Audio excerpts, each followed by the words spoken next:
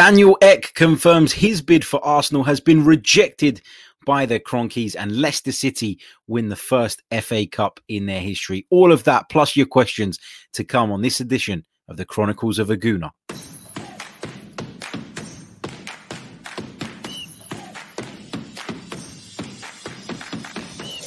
You're listening to the Chronicles of a Gooner, the Arsenal podcast.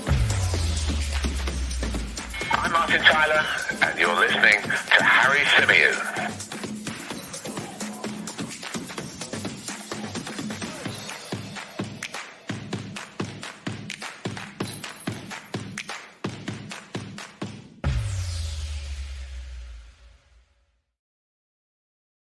Hello and welcome back to the Chronicles of a Gooner, the Arsenal podcast brought to you by 90 Min. As ever, I'm your host, Harry Symeou, and on this edition, we're going to be discussing Daniel Ek's statement released on Saturday evening. We're also going to be touching on the FA Cup final triumph that saw Leicester City win the trophy for the first time in their history. Are we envious? Yes, we bloody are.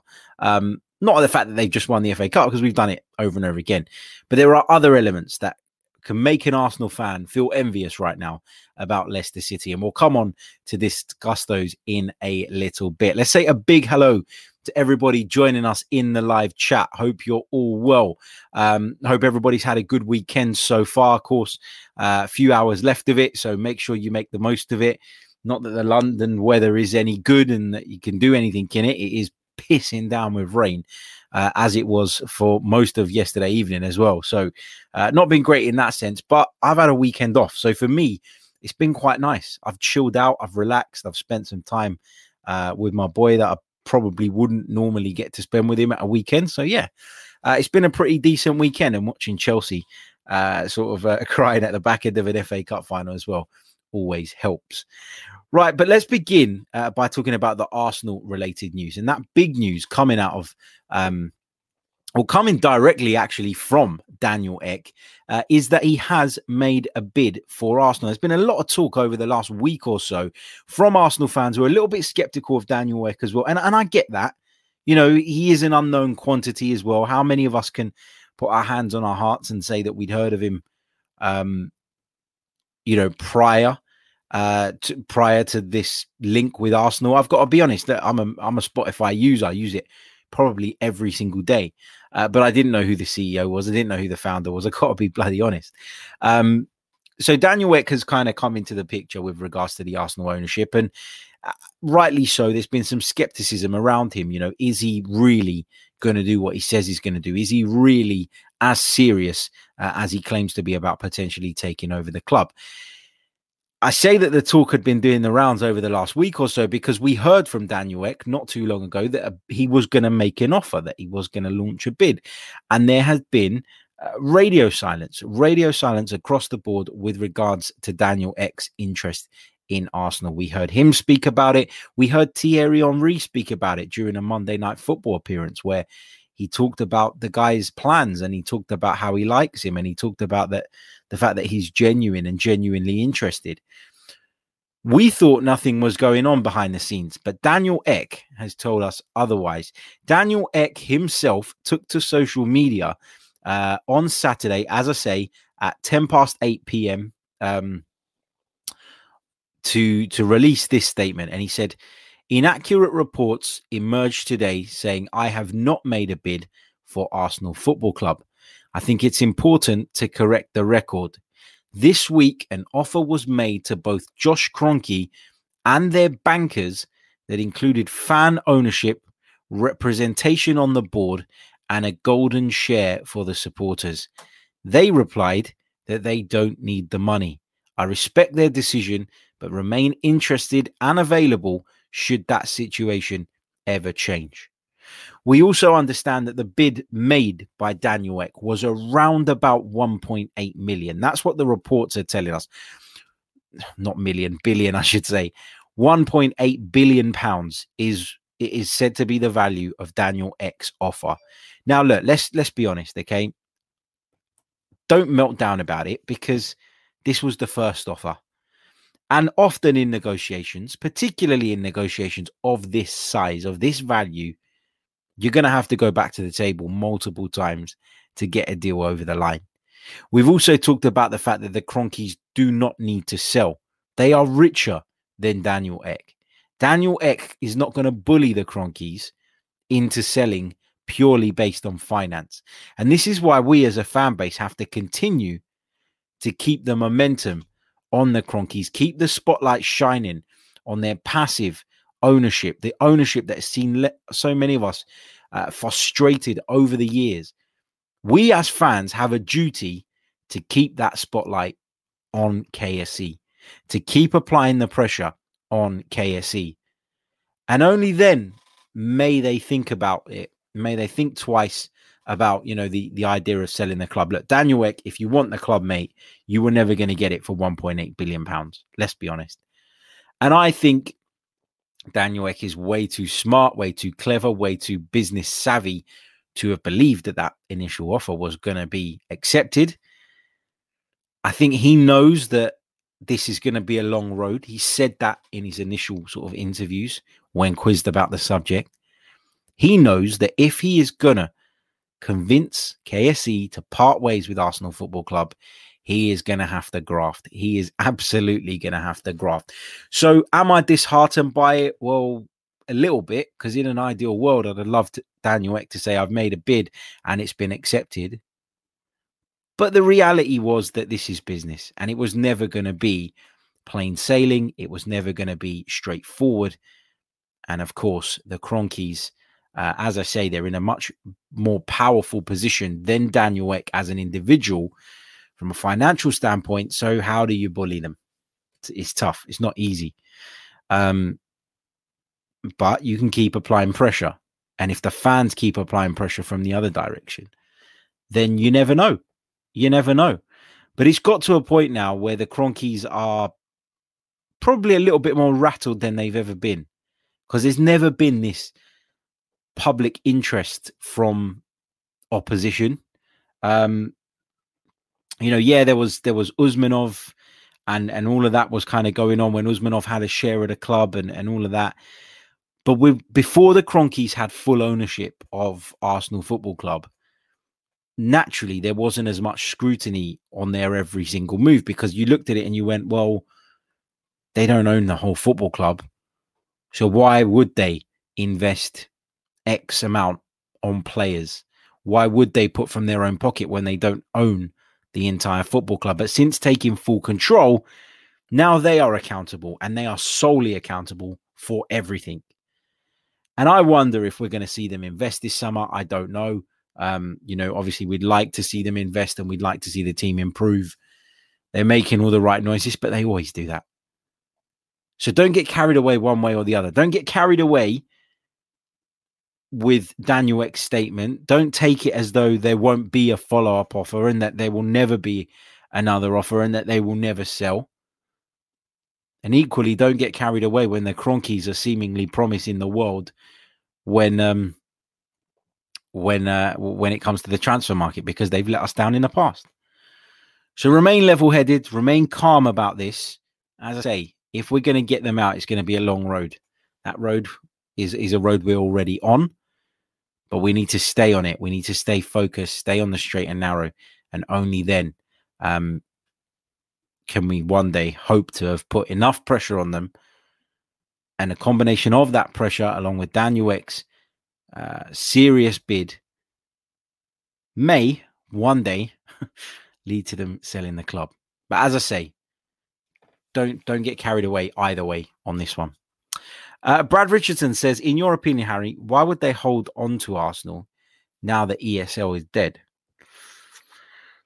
I think as long as they're making something, or as long as the club is paying for itself, I think actually as a club, as a consortium or as a company that KSE are, who own a number of sport franchises around the world. And I use the term franchises because that's what they use in the States. And that's, I'm sure, how the Kroenkes see Arsenal, as a franchise. I think the ESL would have been massive for them. I think that they would have been well into the idea of the ESL, because it would have meant a guaranteed income like they've never seen before. And they would have been happy to just let the club, build up money, pay themselves dividends, whatever, etc., etc. And that would have been the ideal scenario for them. Now that that's collapsed, and I'm glad it's collapsed for a number of reasons, not just because of the fact that I didn't like the concept and I thought the idea was shit and it was going to ruin football as we knew it, but because it's shone the light on KSE again. And it's the one thing over the last decade that has united us as Arsenal fans and got us together in terms of sort of grouping up and going after the real culprits here, the real problem at Arsenal Football Club. Not the only problem, but the root problem. And that's what KSE are. So I'm glad that, it's brought everybody together. I think they would hold on to Arsenal though, Brad, because I think they will probably still feel that they're capable of turning this around. And I go back to the point I was making earlier about them having control of a number of other franchises, if you like. How does it make them look if they give up on one and sell it because the team is at a low point? They're not doing very well. If they sell it, they're kind of proving everybody right. And this is the problem. KSE are a business. They're a company. They care how they're viewed. I know their view from the Arsenal sort of fan base is obviously not positive, but they don't want to be seen to be pushovers, and they don't want to be seen to sell the football club for less than what they value it at. They want to be seen, if they are going to sell the football club, if they are going to get out, they want to be seen to be making profit, because as business people, they don't want to give that impression out to the rest of the world. And that's business. I get it. But what I would say is, nothing is impossible. And hopefully, one way or the other, we can get them out eventually. Nishith asks if they're hardballing for more money. I'd imagine so. As I said, how many times have you been into a high value negotiation and walked away after the first offer with a deal signed, sealed, delivered? Doesn't happen. These things take time. These things take effort.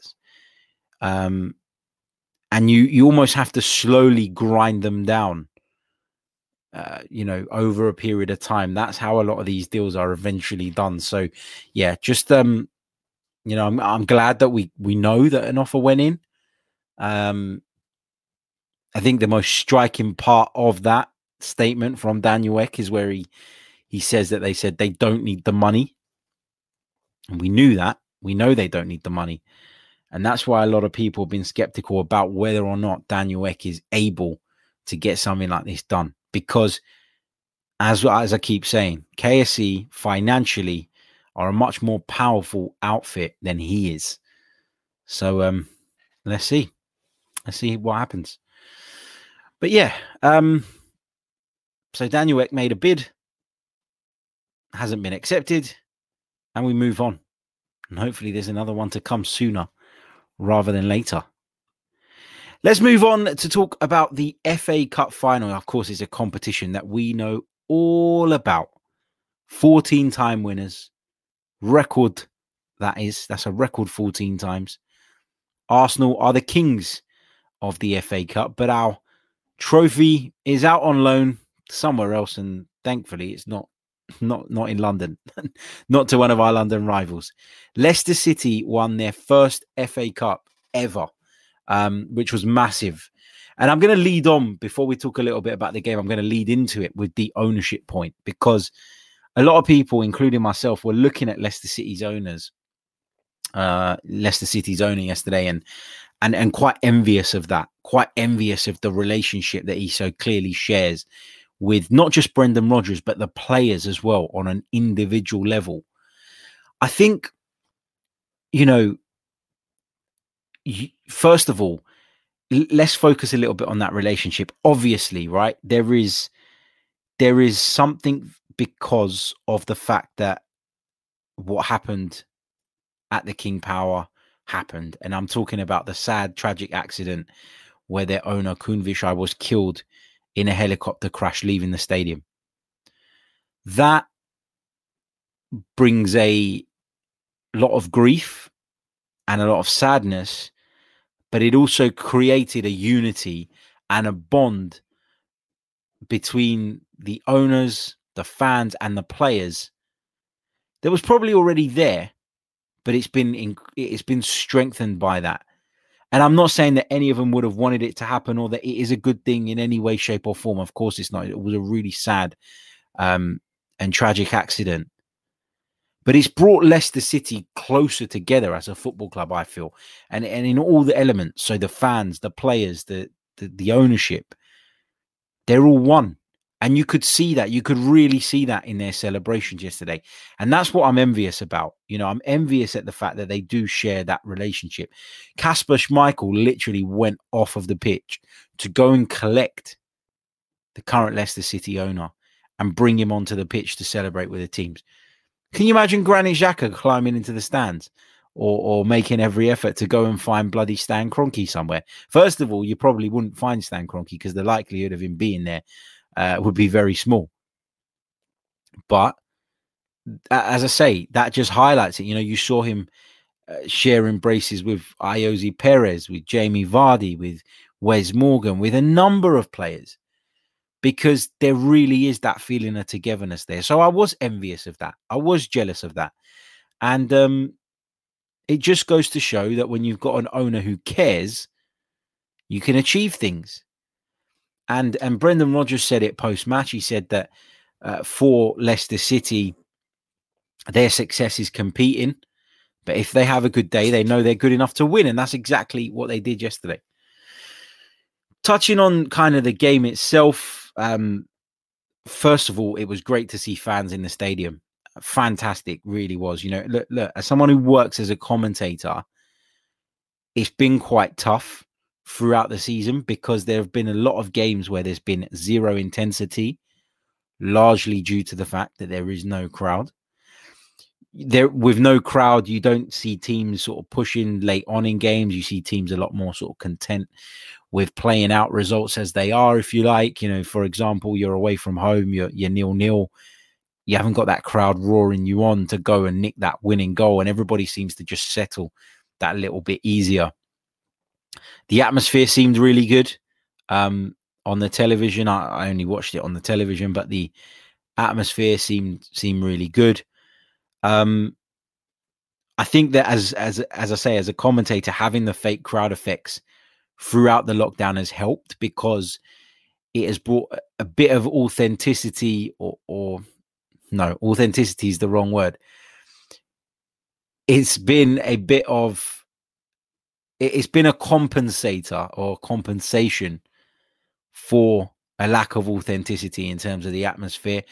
I think as a commentator, it's difficult to kind of raise your tone when the stadium is dead and nothing is going on. So when you've got the fake crowd effects, it helps you try and bridge the gap and make it a little bit better and a better listening experience. But actually having the people in the ground is a completely different kettle of fish. The fake crowd sounds don't go off when someone makes a horrible challenge. They don't go off to try and get somebody booked. And so, yeah, there's been, you know, it was just incredibly amazing to see the difference between the two again and why we love having crowds in the stadium. I know some people in the chat and have not big fans of the fake noises. I think, from my perspective as a commentator, I've needed it. But I appreciate it's no way near as good as having the real thing. And we had the real thing. I think there was around about 22,000 fans in the stadium yesterday in response to Ray Anderson's question, which was great. Obviously at Wembley, you can do that. Bigger stadium, you can put more people in there and you can keep them sort of separated to a degree as well. But it was good that they kind of kept them all in the similar areas of the stadium as opposed to like putting some in the upper tier and some down in the lower tiers, because what it does is, if you do that, it makes it very difficult to create an atmosphere. An atmosphere needs to be made by a crowd rather than a load of people inside the same building but a million miles away. So yeah, that was brilliant. And in terms of the actual game itself, I actually thought that Thomas Tuchel got it wrong. I really do. And I've been hugely sort of impressed by Thomas Tuchel's time at Chelsea so far. But I really do think he got it wrong. And I kind of just to touch on some of the things I think he made a mistake on. I mean, I know Kepa's been the FA Cup goalkeeper for Chelsea. And I get that, Thomas Tuchel is not the only coach that would have stuck with him. Does Mendy save that shot from Tielemans? I'm not taking anything away from Tielemans' strike. To pop up and to do something so sensational in an FA Cup final is unbelievable. And it was a goal well worthy of winning the trophy. But does Edouard Mendy, who's a little bit taller than Kepa, reach that and get something on it? And I asked the question because I've seen a lot of Chelsea fans asking the question post-match. Let me know in the chat. Does Edouard Mendy save Youri Tielemans' shot? Or was it that good? Was it that unstoppable that nobody saves it? Don't know. You look at the remainder of his team selection. I wasn't surprised to see Timo Werner starting up top. Timo Werner has, often started for Thomas Tuchel in the big games. I think what he does is he gives them an ability to play the ball in behind. His pace, his movement, and his kind of build-up play is really impressive. It's just the fact with Timo Werner that he's just not been able to finish anywhere near as regularly as he'd have liked. And I actually do believe that Timo Werner probably goes on to have a really good season next year, because I do think there's a player there. I've initially, when I was watching him at the start of the season, I kept looking at him and going, I'm not sure about this guy. I wasn't really sure about him during his time at RB Leipzig either, if I'm honest. But watching Chelsea quite a bit recently, I've commentated on a few Chelsea games. So I've really been focused. You can see why Thomas Tuchel persists with him, because the movement, the build-up play, as I say, his ability to link up with others, and the fact that he's capable of running the channels, and once he turns on the burners, can pretty much roast anyone. It is why he's in the side. So I didn't really have an issue with that. I was surprised to see Hakim Ziyech starting in the team. He's not really been a regular starter in the Premier League for Chelsea of late. And I was surprised that he was in the side. I was also incredibly surprised, and this was probably the biggest one for me, that Marcos Alonso played instead of Ben Chilwell. I thought when Chilwell came on, he had an impact in the game. And obviously he had that goal chalked off. And obviously he was probably bloody disappointed about it. But yeah, it just, for me, I thought that Thomas Tuchel shuffled the pack a few too many times. I wonder if Thomas Tuchel,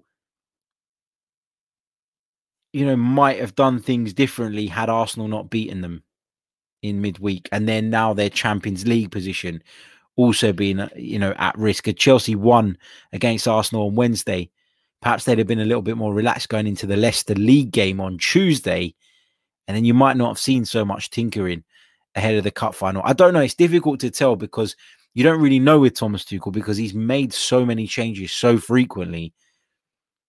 He was asked if the team that he selected today was partly because of what happened against Arsenal midweek, and he said partly yes, partly no. So I don't know. Interesting. And then, of course, you talk about Leicester City, and Leicester City, they've been playing in this back three this season with Fofana, Evans, Soyuncu selected to start. Of course, they lost Johnny Evans after around about half an hour, and Johnny Evans is majorly important to them. I commentated on their game against Newcastle. When was it? Not last week, the week before. And, they lost Johnny Evans in the warm-up, and they were just completely dismantled by Steve Bruce's Newcastle United. So I did fear the worst for Leicester when I saw Johnny Evans go off. I really, really did. And Chelsea had the majority of the play, and Chelsea had more attempts at goal. And we'll come on to look at the stats in a minute. But Leicester City remained compact. They played with a back three: Castagna, Tielemans, and Didi and Thomas across the midfield. Castagna dropped in when Evans went off, and then of course, Albrighton came on. But Fofana, for me, really stepped up. He's been brilliant. He's been really good. And it's a strange one, right? Because when we signed William Saliba, there was obviously he and Fofana had played together at St Etienne. And there was quite a lot of talk about what a wonderful player we'd signed in William Saliba. And the general consensus was that he was better than Wesley Fofana. Fast forward, and Wesley Fofana's doing it in the Premier League. He's done it in an FA Cup final. And all the time, William Saliba is sitting out on loan at Nice, with all due respect, and it's just not the same level. So, yeah, it's been sort of surprising actually to see Fofana take to it so well, and then it kind of, as a result of that, makes you wonder whether we made a mistake letting Saliba go out on loan and really not placing any trust in him. Up top for Leicester, it was Kelechi Iheanacho and Jamie Vardy, Iosi Perez, got my Arsenal hat on. Iosi Perez played in between them, sort of just behind them deeper. And Leicester have done this a lot lately. Iheanacho and Vardy up top together. Iheanacho's been in excellent form. Vardy, we know what he brings to the table. Normally brings goals and obviously brings that ability to run in behind and stretch defenses. It's funny, though, because I don't think Jamie Vardy enjoys playing in this front two anywhere near as much as he enjoys playing as the lone front man. But Kelechi Iheanacho's form for Leicester has been so good that you couldn't take him out. You know, you really couldn't. Like, he's just been brilliant. He's been a real breath of fresh air for them. And then, of course, you know, Leicester got their goal through that Tielemans wonder strike. I can see most of you disagree with me that Mendy maybe saving it. I did say maybe because I'm not sure either. I just thought it's a question worth asking. But then, of course, having got that goal, they had to dig deep and they had to really defend. And Wes Morgan came on and made a couple of vital sort of contributions. Kasper Schmeichel was in inspired form. He made two really, really good saves, I thought, to deny Chelsea. And then Chelsea get that goal. Chelsea get that goal on the 90th minute. It was really late in the game. I think it might have been in stoppage time. Just trying to think. Does it say it here? No, it doesn't. Maybe it says it in the actual text. Yeah, following a last minute goalmouth scramble, ruled out by the barest of margins following the intervention of VAR. Look, a lot of people hate VAR, right? And a lot of people criticize it. And I completely agree that VAR has some problems, has some issues that need to be addressed. However, that decision was correct. I can't get my head around those. And most of them have been Chelsea fans, as you'd expect, jumping on social media, claiming that decision was wrong. It was absolutely right. And that is why VAR has been brought in, for the big moments when it really, really matters. And it really, really did matter, because I'll tell you what, had Chelsea equalised at that point, Leicester would have been deflated and you'd have backed Chelsea to go on and win the cup. So for Leicester City, VAR has come to the rescue. And for football, VAR has come to the rescue, because in the biggest games, the cup finals, the title deciders, you want the decisions to be, for the most part, accurate. And that was absolutely accurate. It was absolutely accurate. That the decision to rule him as offside. He was offside. The goal didn't stand as a result. And there you go. Maybe some people would say it's the rub of the green for Leicester City, but I would disagree, because the decision was correct. And it's their right in an FA Cup final to be given the right decisions. I've slagged off Brendan Rodgers quite a bit over the years, and I know I'm going to get stick the next time I'm on 90 Min because he's obviously won the FA Cup now. And listen, fair play to Brendan Rodgers. My biggest gripe with him and biggest criticism of him was always that he'd get you to a certain point, raise the level of expectation, and then wasn't or hadn't proven himself to be able to actually get over the line and actually deliver, whether that be qualification for the Champions League or whether that be silverware.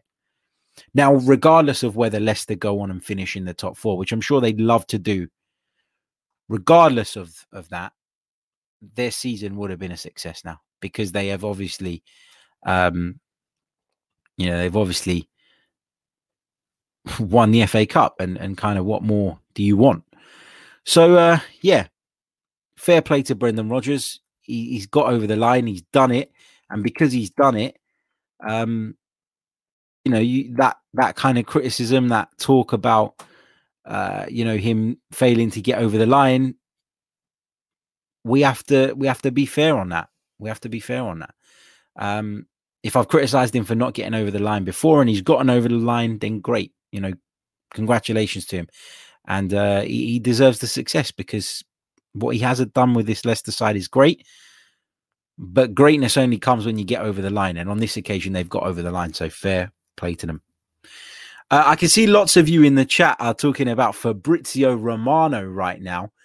He's apparently just put a tweet out with regards to the future of Willian. And we'll talk a little bit about that in more detail on the next show because we'll be doing another one live this evening. There'll be a number of topics we'll be discussing on that one as well. But before I go, let me share that tweet with you from Fabrizio Romano with regards to Willian's future. Let's have a look. So here is what he's had to say. Fabrizio Romano says, after David Luiz, also Willian is expected to leave Arsenal this summer. There's interest from European clubs and from the MLS. Inter Miami wanted him last summer, but Arsenal are now waiting for official bids. I can imagine there's going to be a party from some if Willian does indeed leave. He's not been a success at Arsenal. There's no getting away from that. I'll hold my hands up. At the time, I thought it was a smart signing, one with relatively little risk. Wasn't quite sure about the whole 3-year contract thing, but it was done. But yeah, Willian, according to Fabrizio Romano, is expected, and that's the word he uses, expected to leave Arsenal this summer. But he does also highlight that no bids have come in just yet. So we'll discuss that tonight in more detail on our second podcast of the day. So come over and check that out. If you're listening via the audio, then that will be out first thing on Monday morning. So keep your eyes peeled for that.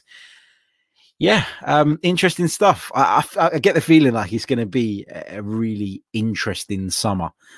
Fingers crossed it ends the way we want it to end, but with the Euros as well, and Arsenal trying to have this, create this complete sort of makeover behind the scenes of the squad. I think there's going to be a lot of news, a lot of links, and we're going to keep you across all of it right here, of course, on the Chronicles of a Gooner. Just a quick reminder that this show is sponsored by manscaped.com. So for all your male grooming needs, head over to manscaped.com, enter your discount code, which is 90min20, and you'll get 20% off of your order, as well as free worldwide shipping. What more do you want? With lockdown coming to an end, you need to address that area, especially if you're going to go out on the pool. So get involved, manscaped.com. Highly recommend the Lawnmower 3.0. Check it out. Clipping technology, i.e. it doesn't clip your balls and cause bloodshed. So yeah, you get what I mean. Check it out. Head over manscaped.com and enter the discount code. As I say, 90min20 for 20% off, as well as free shipping. We are going to leave it there. We're going to save the Willian chat for later. We're going to be discussing Willian's future on the next edition of the podcast. Make sure your notifications are turned on for that. Let's have a look where we are in terms of likes. I should have done this earlier on so that I could prompt you or remind you to hit the like button if you hadn't done so already. Let me see where we are at currently, though. There's over 100 of you watching us right now. We've only got 44 likes, though. Let's at least get that up to 65 by the time the outro rolls. As I say, I'll be back later on. We'll talk Willian tonight and whatever else you guys want to talk about. Big hello to everybody in the live chat. Ciao to everybody in the live chat. I know some of you have just joined. That's why I'm saying hello at the end of the show. I know it sounds weird, but there you go.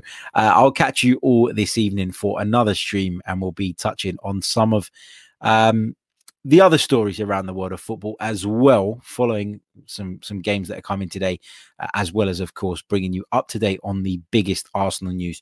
And we'll be talking, of course, about Fabrizio Romano's claim regarding Willian.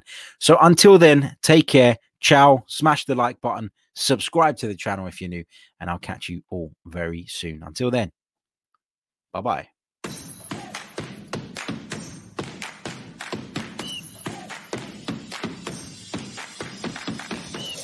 You're listening to the Chronicles of a Gooner, the Arsenal podcast. I'm Martin Tyler, and you're listening to Harry Symeou.